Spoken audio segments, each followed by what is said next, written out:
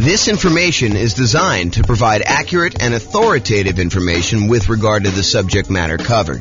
It is offered with the understanding that the presenters are not engaged in rendering legal, accounting, or other professional services. If legal advice or other expert advice is required, the services of a competent professional should be sought. Welcome to the Abilene Real Estate Investing and Real Estate Financial Planning Podcast. Learn all about investing in real estate in Abilene, Texas, with a combination of real estate financial planning and modeling with numbers specific to Abilene, plus syndicated, more generalized recordings of live and pre-recorded real estate investing classes, not all of them specific to Abilene. Be sure to stay tuned after the podcast for a message from our sponsors. Well, good morning and welcome, everyone. I am James Orr, and today we have a really crazy, cool class. This is the class where we talk about the classic discussion, the classic question of, is it better to put 20% down or to put 25% down when buying rental properties? Should I put 20% down? Should I put 25% down? Hey, I know that if I do 25% down, it's going to take me longer to save up that amount of down payment. So I'm going to be a little bit slower acquiring properties. But, putting 25% down, I do get a little bit of a bump to my interest rate. I do get a little bit better interest rate, and I'm borrowing less. So my overall cash flow will be better. But, does that really matter? How much does it matter? Is it going to be better for me to do 20% or 25%? That's what we're going to discuss in today's class. So let's jump right in.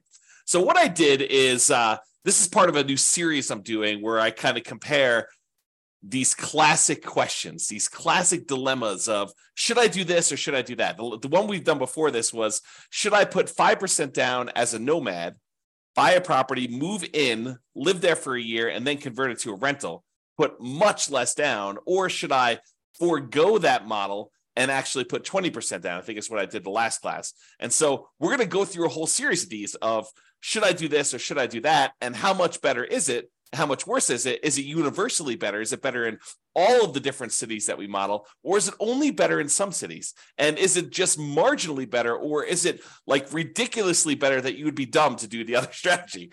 So we're going to go over all that. So what I've basically been doing is this. I wrote this real estate financial planner software, and it allows me to go and do these financial modeling where we can go ahead and say, you could basically set up a program to run an investment strategy. So for example, we can set up a program that says, hey, this is how much money I make. This is how much I'm saving. This is how much I would need to be considered financially independent. This is what properties look like in my marketplace, and they kind of go up in value over time, and interest rates may change or may not change. There's all sorts of variables you put in there, but we're saving this amount of money. Buy a property every time I save up a certain amount for down payment, plus some reserves, plus some closing costs. And then as soon as I get enough to buy the next property, go ahead and buy that. And let me know when I reach financial independence, and let me know what my net worth is. And let me know all these different measures of risk so I can find out if a strategy is riskier than not. So I went and I do this. I can create these kind of models for any given set of assumptions. And so what I did is I created a list of 300 U.S. cities, the most populous 300 U.S. cities, and I put in their kind of like median home price and kind of rent for what you'd get on that type of property, and their tax rate and their kind of like their insurance rate, and so all these different assumptions about all these different cities. And I also set up so that it says, hey, if you're working in a city that has a higher cost of living, you probably earn a little bit more, which also means that you need to replace a little bit higher income in order to be considered financially independent. So even though you may make more in a certain city, you actually have to overcome that as a hurdle to be considered financially independent in that city as well. And so I did these models in 300 cities for somebody who is buying 20% down rentals and someone who's buying 25% down rentals. And so now we can kind of compare the aggregate data of all these and see universally or certain markets if it's better to put 20% down or 25% down. So that's what we're doing here. So this is what we're comparing. In both scenarios, whether you put 20% down or 25% down, I've assumed in this particular set of assumptions that you are not buying an owner-occupant property first. You are starting as a renter and you are remaining as a renter yourself for the entire duration. There is a class coming where I go and I show you what happens if you buy an owner-occupant property first, because there are some super interesting things that happen when you do buy an owner-occupant property first. For example, you eventually pay off that property, and the kind of thresholds you need in order to be considered financially independent drops, because you no longer need to have that much money in order to support a mortgage on the property you're living in. So how much you need in order to be considered financially independent could go down. You know, if you needed $10,000 a month to be financially independent to support a $2,000 a month mortgage or $3,000 a month mortgage, and if that mortgage gets paid off and you no longer have the principal and interest part of that payment, you may have taxes and insurance and all that other stuff, but the principal and interest part of it drops by $2,000. Well, you don't need $10,000 a month to be living on anymore. You really only need like $8,000 or $7,000, depending if it was a $2,000 a month mortgage or a $3,000 a month mortgage. And so it becomes interesting because at some point, when you buy a house to live in, if it gets paid off, that your actual kind of like target in order to be financially independent drops.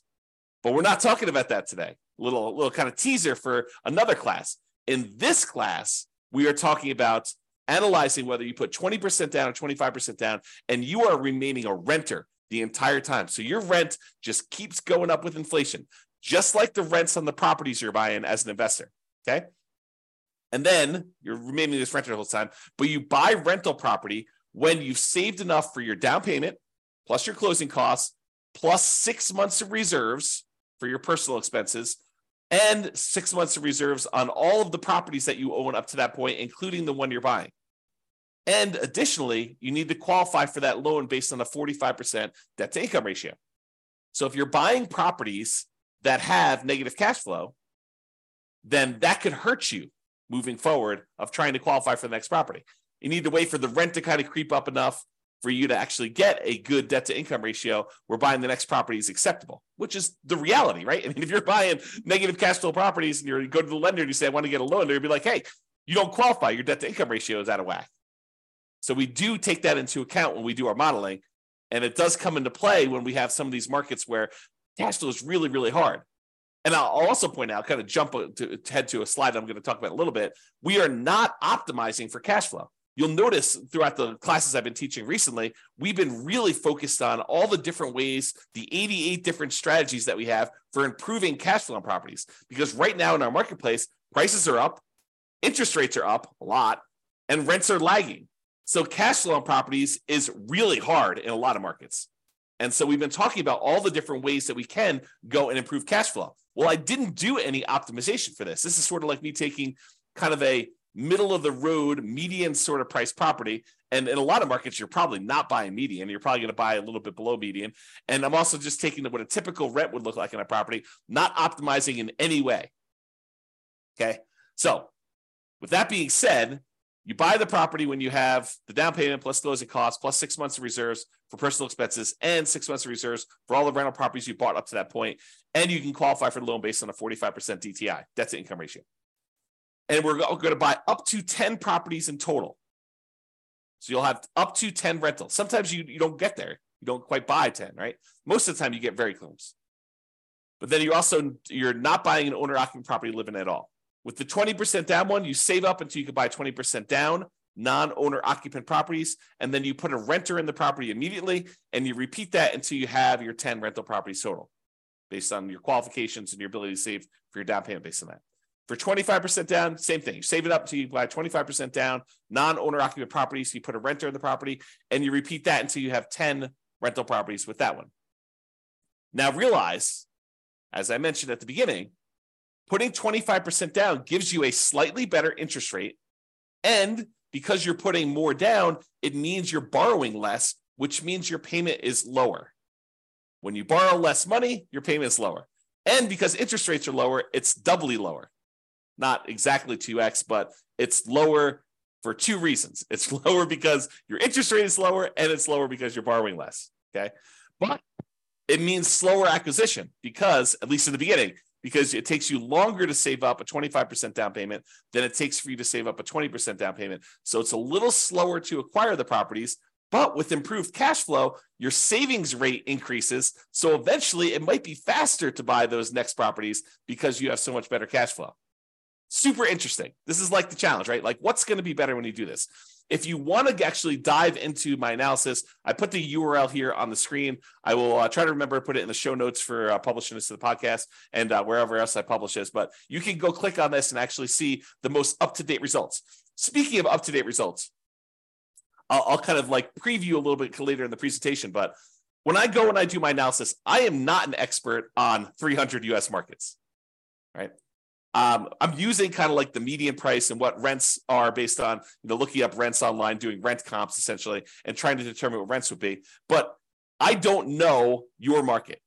You know your market, and you can go look at my numbers. My assumptions are all published. You can go look at my assumptions and say, James, you're a little bit crazy. I mean, you should probably use a little bit better number for this. Go ahead and reach out to me. Send me an email. Tell me, look, we should be using these numbers for this. And to be clear, I don't want like your once in a lifetime or once in a decade amazing deals that you're able to find after searching for 3 years with 20 years experience. What I want is what a typical real estate investor, what an everyday real estate investor in your market could go and achieve, right? I don't want to have this exceptionally amazing type of deal that we run the numbers where your city always looks amazing because we picked this exceptional, unusual, really hard to find, amazing deal. We want to do more reasonable assumptions for doing the comparisons. Now, if you want to go and do your own modeling with your particular stuff, you go do that. That's up to you. Okay. But for as far as like doing the comparisons, please do reach out to me. I'm open to having you come and say, hey, James, your numbers are a little bit off here, maybe, and be nice. Please be nice. Don't go, James, you're absolutely wrong. You suck. Don't do that. Oh, man. Be nice about it. Okay. So go ahead and reach out. You could do that. And then if the reason why I gave you the link, though, is if we change the numbers and I change them in the database and I rerun everything, then all the numbers will change. And it'll change it for all of the analysis we do, not just this one, 20% to 25%. We'll rerun all of them and do all the comparisons. I've got 30 different comparisons so far, and I'm on my way to 100 plus. I have a whole bunch laid out. It's just a matter of time of getting in there and doing the analysis. Okay, but I digress. Okay, here we go. So how do we determine if somebody is financially independent? When we're doing this modeling, how do you say, hey, this person achieved financial independence at this month? Well, financial independence is really made up of 5 income sources, and the 5 income sources need to surpass whatever their target monthly income in retirement is, which I've set to be whatever they were making from their job. So I said, look, if you get to make a little bit more because your market's a little bit more expensive, that just means that we need to replace that little bit more amount in order for you to be considered financially independent in your marketplace. So here are the 5 different sources of income that count as to whether somebody is financially independent. Number 1 is net positive cash flow from rental properties. Take all the income from the property, rent, and anything else you're getting, minus all the expenses, including vacancy, principal and interest, the taxes, private mortgage insurance if you have that, regular insurance, maintenance, management. You subtract out all those expenses from the income. What you're left over is your net positive cash flow from rental properties. That counts toward whether or not you're financially independent. If you have enough rental property income net after all these expenses on your properties, if that is net positive over what you were making from your job, you're considered financially independent. We have you stop working and you just continue living based on that. Okay, that's how we do in the modeling. In addition to that net positive cash flow from rental properties, there's another source of income. There's 5. I'm going number 2. So you can take any money you have left over that is invested in stocks or bonds or loans as a lender, if you're making hard money loans or whatever it is, times whatever your yearly safe withdrawal rate. If you've heard of the kind of Trinity study or the 4% rule, we're basically taking any money you have invested outside of your rental properties times whatever your safe withdrawal rate, which we're going to assume to be 4% for all of these. And that gives you a number as well. So if you've bought your 10 rentals and now your money is sort of accumulating in your account and you get to $1 million, you'd have about $40,000 per year contributing to you being financially independent. I'm just using like an example. We do the actual math. It doesn't have to get to $1 million. Like, we'll do it for $100. We'll do it for $10,000. We'll do it for $500,000. Any number you have, we'll multiply by your safe withdrawal rate, divide by the number of months in order to find out what your monthly income is, because we calculate it monthly, and we'll determine whether or not that contributes to being financially independent. So those 2 things, net positive cash flow and your invested assets times your safe withdrawal rate, plus these other 3 sources of passive income, which I did not model here because we just assume that they're not getting any, but it would be passive income from Social Security. You can model that. Any passive income from any annuities that you buy, the insurance product where you pay someone and they pay you a monthly or yearly stipend, or passive income from pensions if you have a pension with your job. So the two that we're primarily focused on are net positive cash flow from rentals and the invested assets times your safe withdrawal rate. We're going to ignore, for the sake of this particular discussion, pensions, Social Security, and annuities. All right, so here are my assumptions. Each city modeling uses their median home prices, approximately, and estimated rents for those properties. We did not apply any of the 88 strategies for improving cash flow.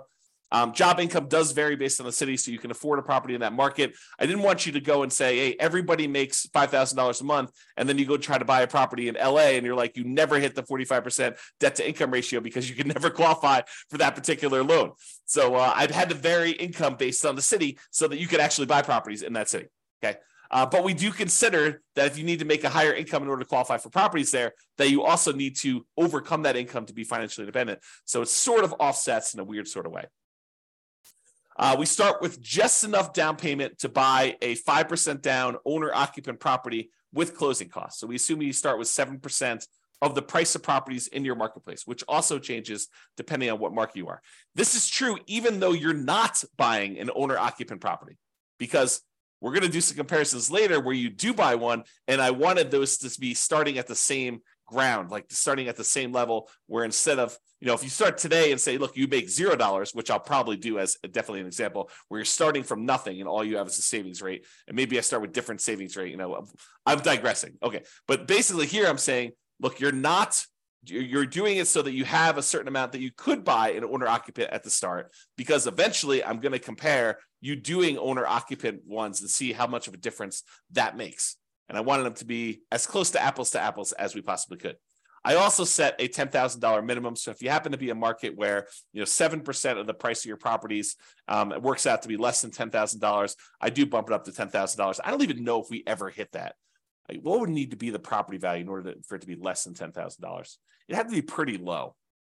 It had to be like sub 150. It's 150 times 7% is like $7,000 plus 35. So yeah, it need to be less than 150,000. I don't know if there are any markets where the median is less than 150. I have to look that up. I don't know. See, this is an example of me not knowing. There you go. Case in point. All right. So interest rates. So for the non-owner occupant 20% down interest rate that I picked is 7%. And if interest rates change over time, I will go in there, adjust it, and rerun everything for all the cities. And there's no private mortgage insurance because you put at least 20% down. So there's no PMI, but you're putting 20% down, and the interest rate for the 20% down loan is 7%. The interest rate for the 25% down loan is 6.75. So it's a 0.25% improvement to get 25% down. And I will tell you, I think that's conservatively low.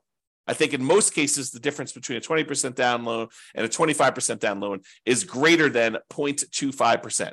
It's greater than a quarter point of interest rate. Okay.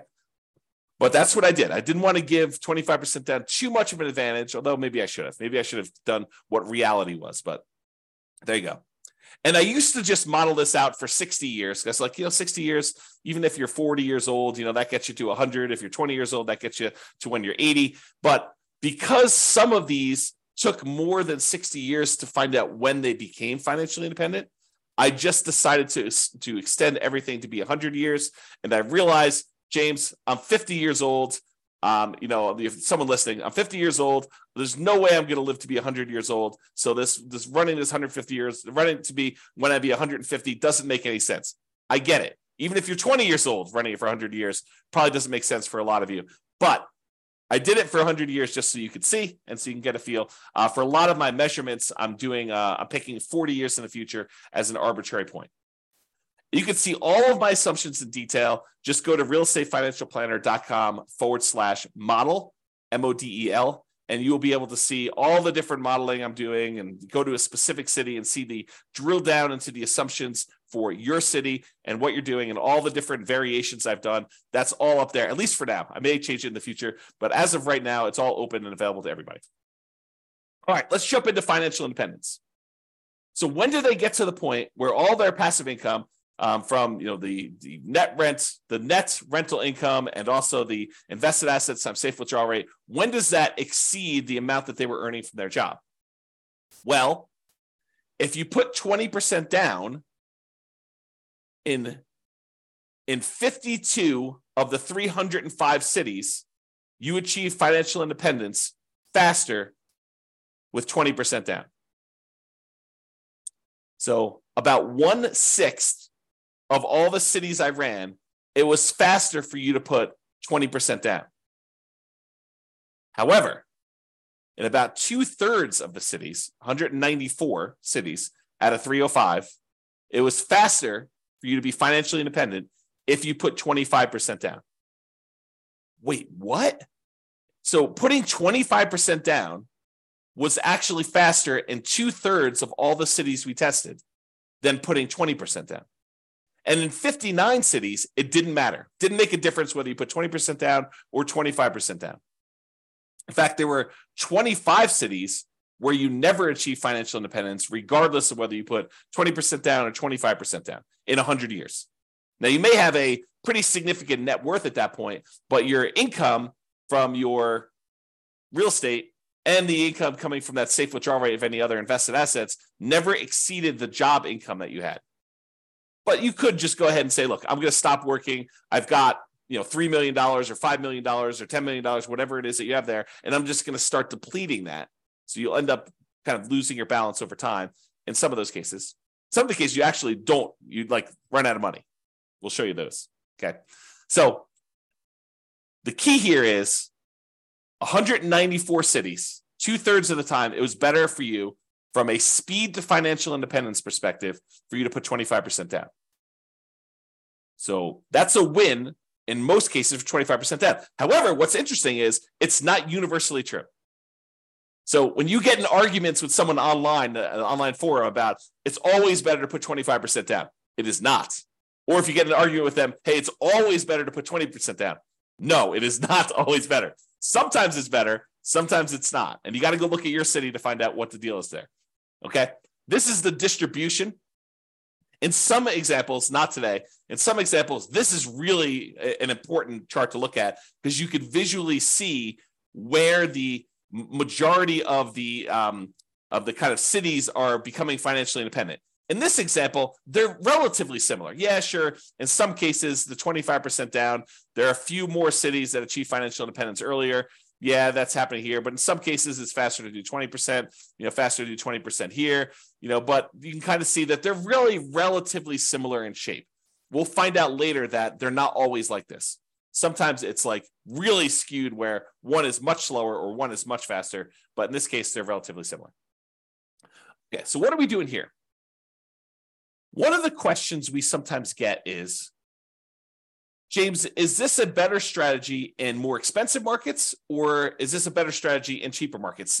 Are we talking, is the difference when you do the 20% down versus the 25% down, is it really a situation where, 20% down works in these really inexpensive markets, but 25% works in more expensive markets or vice versa? And really this chart answers that question.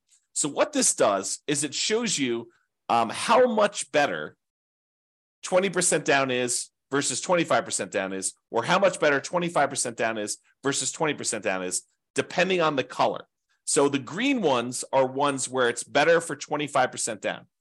You're achieving financial independence faster for all the green ones with 25% down. All the red ones are it's better to have done 20% down. But I'm plotting all along the bottom here what the price of the property was at the start. And here I'm showing you how many months difference it was. So you could see that in the $300,000 price range, that there are several spots where 20% down was better, and there are several where 25% down was better, depending on which city you're looking at. You could see that if you kind of just eyeball it really loosely, you can see there are quite a few more greens, and greens is where 25% down is faster. There's quite a few more greens toward the lower end of the price, but there's also quite a few more when you get higher. So what I would tell you about this is, just visually looking at this, there is a slight tendency for 25% down to work better if you have more expensive properties, because there's only a few dots, these two dots here where we have more expensive properties and it was better to put 20% down. So in general, there's more green dots than there are red dots because 2/3 of the time, 25% down is better. And that makes sense. We're seeing a lot more green. But we're also looking at this in terms of how does it compare when you look at house price too? And you can see that the green ones tend to be more prevalent with these more expensive houses. Okay. Not to say that there aren't a couple outliers, but there are a trend, a correlation there. All right. And there's a couple outliers. There's a couple times where putting 25% down is way better than putting 20% down. And most of the time, though, it's, within, what is this here? This is probably about 50 months, so about 4 years. So most of these are less than 4 years better. So it's not like you're saying, hey, look, if I do 25% versus 20%, I'm going to gain 10 years faster to financial independence. No, it's not that significant in most cases. We're talking about relatively small numbers, a year or two here. Although, you think about this, if I could save you a year or two of working a job that you hate by helping you get to financial independence faster, that's pretty valuable. That's valuable information, right? Even a year or two, or 3 years, or in this case, we talked about being 4 years. I don't know, kind of interesting.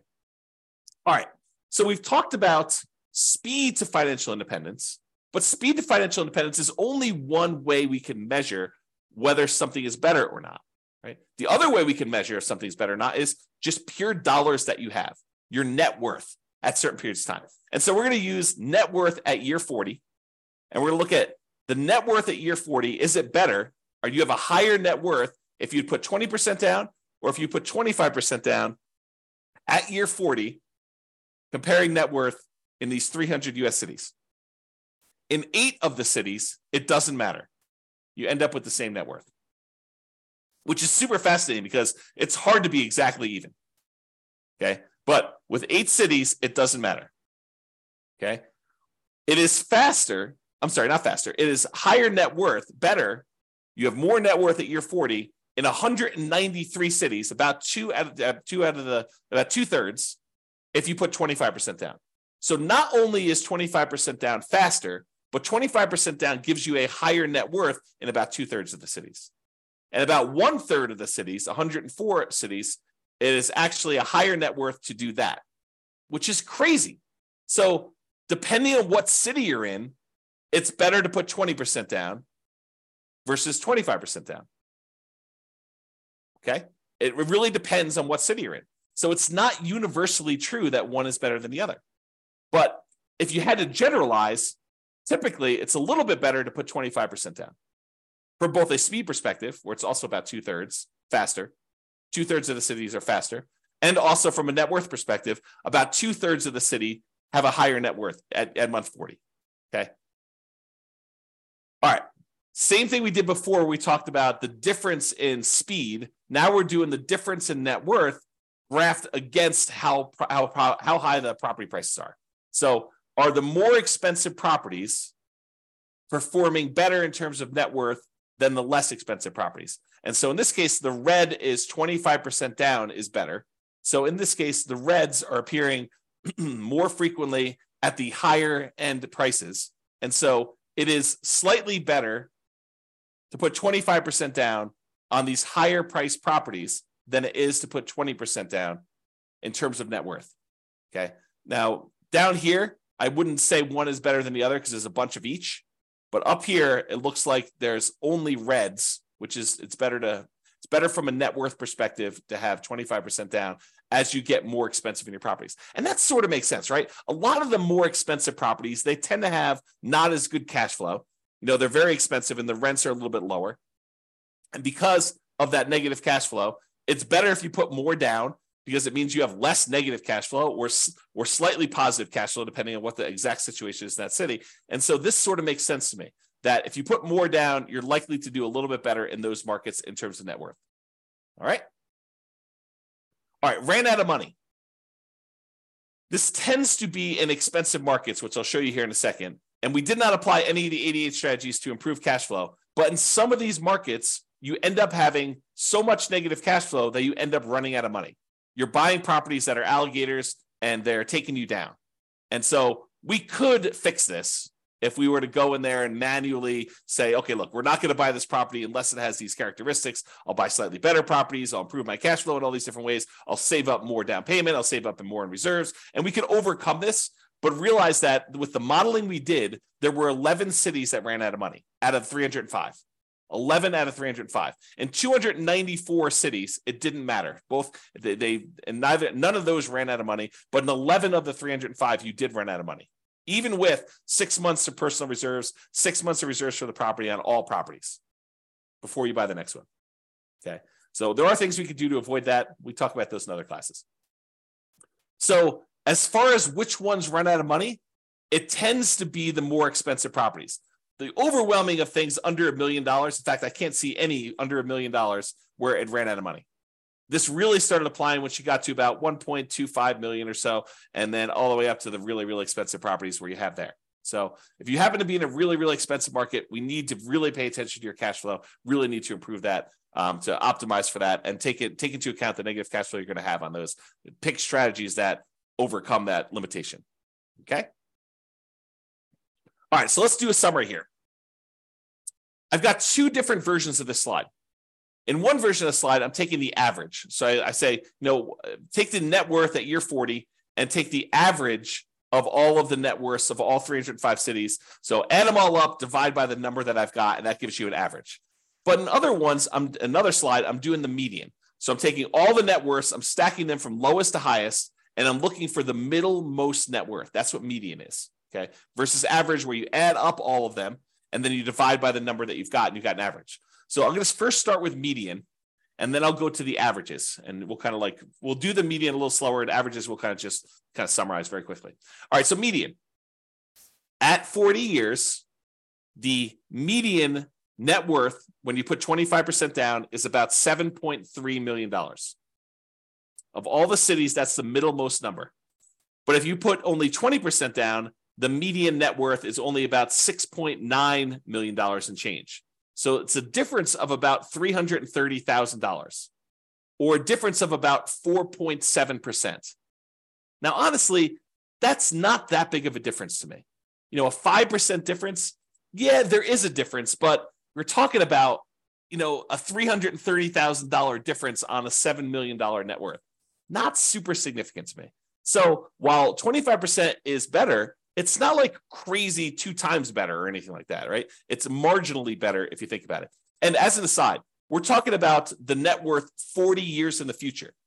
So the rule of thumb is, if you look at net worth 40 years in the future, we're really about a third of that in today's dollars. So a $7 million net worth is probably in that $2.3 million net worth today. That's what it would be worth in today's dollars. That's the rule of thumb. It's about 1/3. Okay, so net worth, a little bit better. Of the ones that ran out of money, the overwhelming majority of ones didn't run out of money. And so that's basically the same for median. No difference there. Each of them bought 10 properties on median. So the middlemost one bought 10 properties. So there's no real change there. And as far as how long it took them to be financially independent, the minimum target monthly income and retirement achieved month, the MTMIR, that's what MTMIR stands for. When we achieve that, it's a little bit faster for the 25%. It's 2 years faster when you look at the median. So what's 2 years of your life working a job that you don't want to work worth to you? Well, it's 2 years faster to put 25% down, which is about 4.1% faster. Again, not a huge difference from a percentage perspective, but if you don't have to work a job you hate for 2 years, that could be great. Now, if you love your job, maybe it's not a big deal, right? If you're like, hey, I love what I do, I would do it even if I didn't get paid, awesome. But if you don't like your job, 2 years can seem like a very long time. So there you go. All right, so those are kind of like the metrics that we've got. So really, 25% down is slightly better. 4.7% better in terms of net worth, and 4% better in terms of faster speed to retirement, to being financially independent. But let's look at risk. Okay, so there's, I don't know, however many there are. There's 6 different measures of risk that we've got on here. One is rent resiliency. How far rents can drop before you would have negative cash flow. And if you're putting more down, you would think that that would make you less risky because your monthly payment is lower. So your rents could drop more before you'd actually have negative cash flow. So by putting 25% down, it should be less risky. And it is. It's about 10% 9.7% less risky over the entire 100-year period. This is not a snapshot in time. This measures risk over the entire period that you ran it.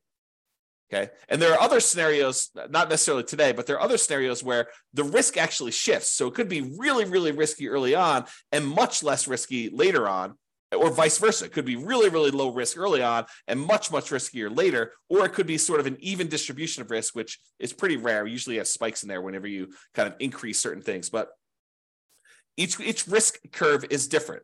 And it's interesting to summarize them, but it's more important sometimes to actually drill down and see what's going on an individual city basis. Okay, so we talked about rent resiliency, how far rents can drop before you'd have negative cash flow. What about price resiliency? How far prices can decline before you have negative equity? In other words, how much equity cushion do you have in your properties? And if you put more down, if you put 25% down, you would expect it to be less risky, which is true. So we have a 70% price resiliency on average for the 25% down versus 68 for the 20% down, or about a 2.9% difference. Again, that's not that big of a difference to me. That's almost the same, right? But 25% down is slightly less risky. What about debt to income?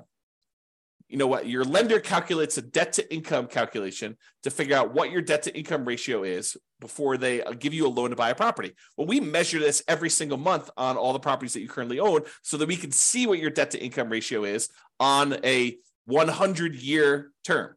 And it turns out your debt to income ratio is better. It's lower for putting 25% down. You put more down, you have lower monthly payments for the amount of money you've got coming in, which is pretty much the same because you're buying the same properties. So your lower debt to income ratio means it's less risky for you to put 25% down. It's about 15% better for you to put 25% down. That's starting to become significant for me. That's an improvement. It's less risky from a debt to income perspective to put 25% down. What about if we took your debt load, how much debt you had in total, add up all the mortgages you have in this case, and we divide that through by what your total net worth is? We wanted to find out what the ratio of all the debt you're carrying is to your net worth. If I told you I have $5 million in debt, does that scare you? $5 million in debt. I owe $5 million. Does that scare you? Well, if I make $50,000 a year and I have $5 million in debt, that probably would scare a lot of people. If I make $5 million a year and I have $5 million in debt, that probably would scare you less. If I make $100 million a year and I have $5 million in debt, that probably wouldn't scare you as much.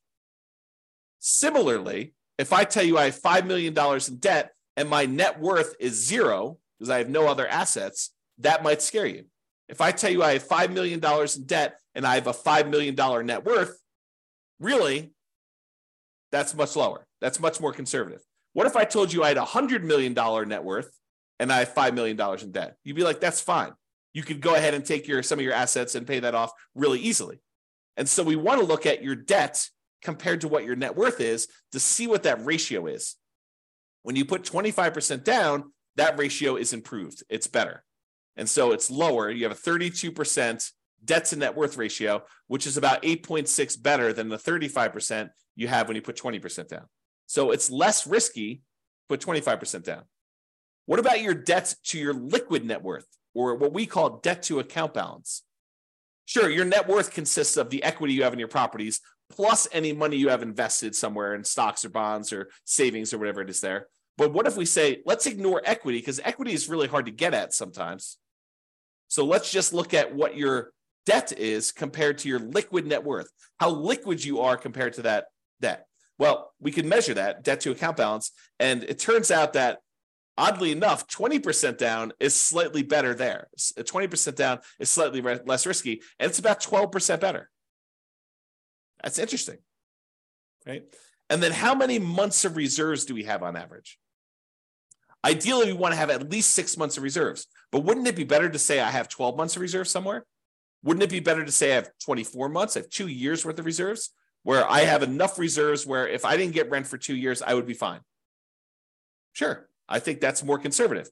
Well, the average number of months of reserves in these models is 676, which tends to be skewed by the really, really high numbers you have much later on in the modeling. And early on, you barely have that 6 months because that's the criteria for buying properties for a lot of cities. Okay. But it's about 8.7% better putting 25% down when we look at that measure of risk. So to summarize, all the green areas here are ones where 25% down is better. So it's better in net worth. It's better in faster speed to financial independence. It's better in at least 5 of the 6 measures of risk. And with some of these, they're relatively small differences. And some of these, they're starting to become a little bit more significant in terms of what percentage difference they are between putting 20% down. Okay. So that's all the medians, looking at the middlemost one for doing that. Okay. What about average? Well, with average, it's even more extreme. Not necessarily in a percentage, although in some cases it is, but with this, it's better to put 25% down universally when we look at the average for all the different cities. Okay. It's 0.7% better from a net worth perspective to put 25% down. It's 2.2% better from a speed to financial independence perspective to put 25% down.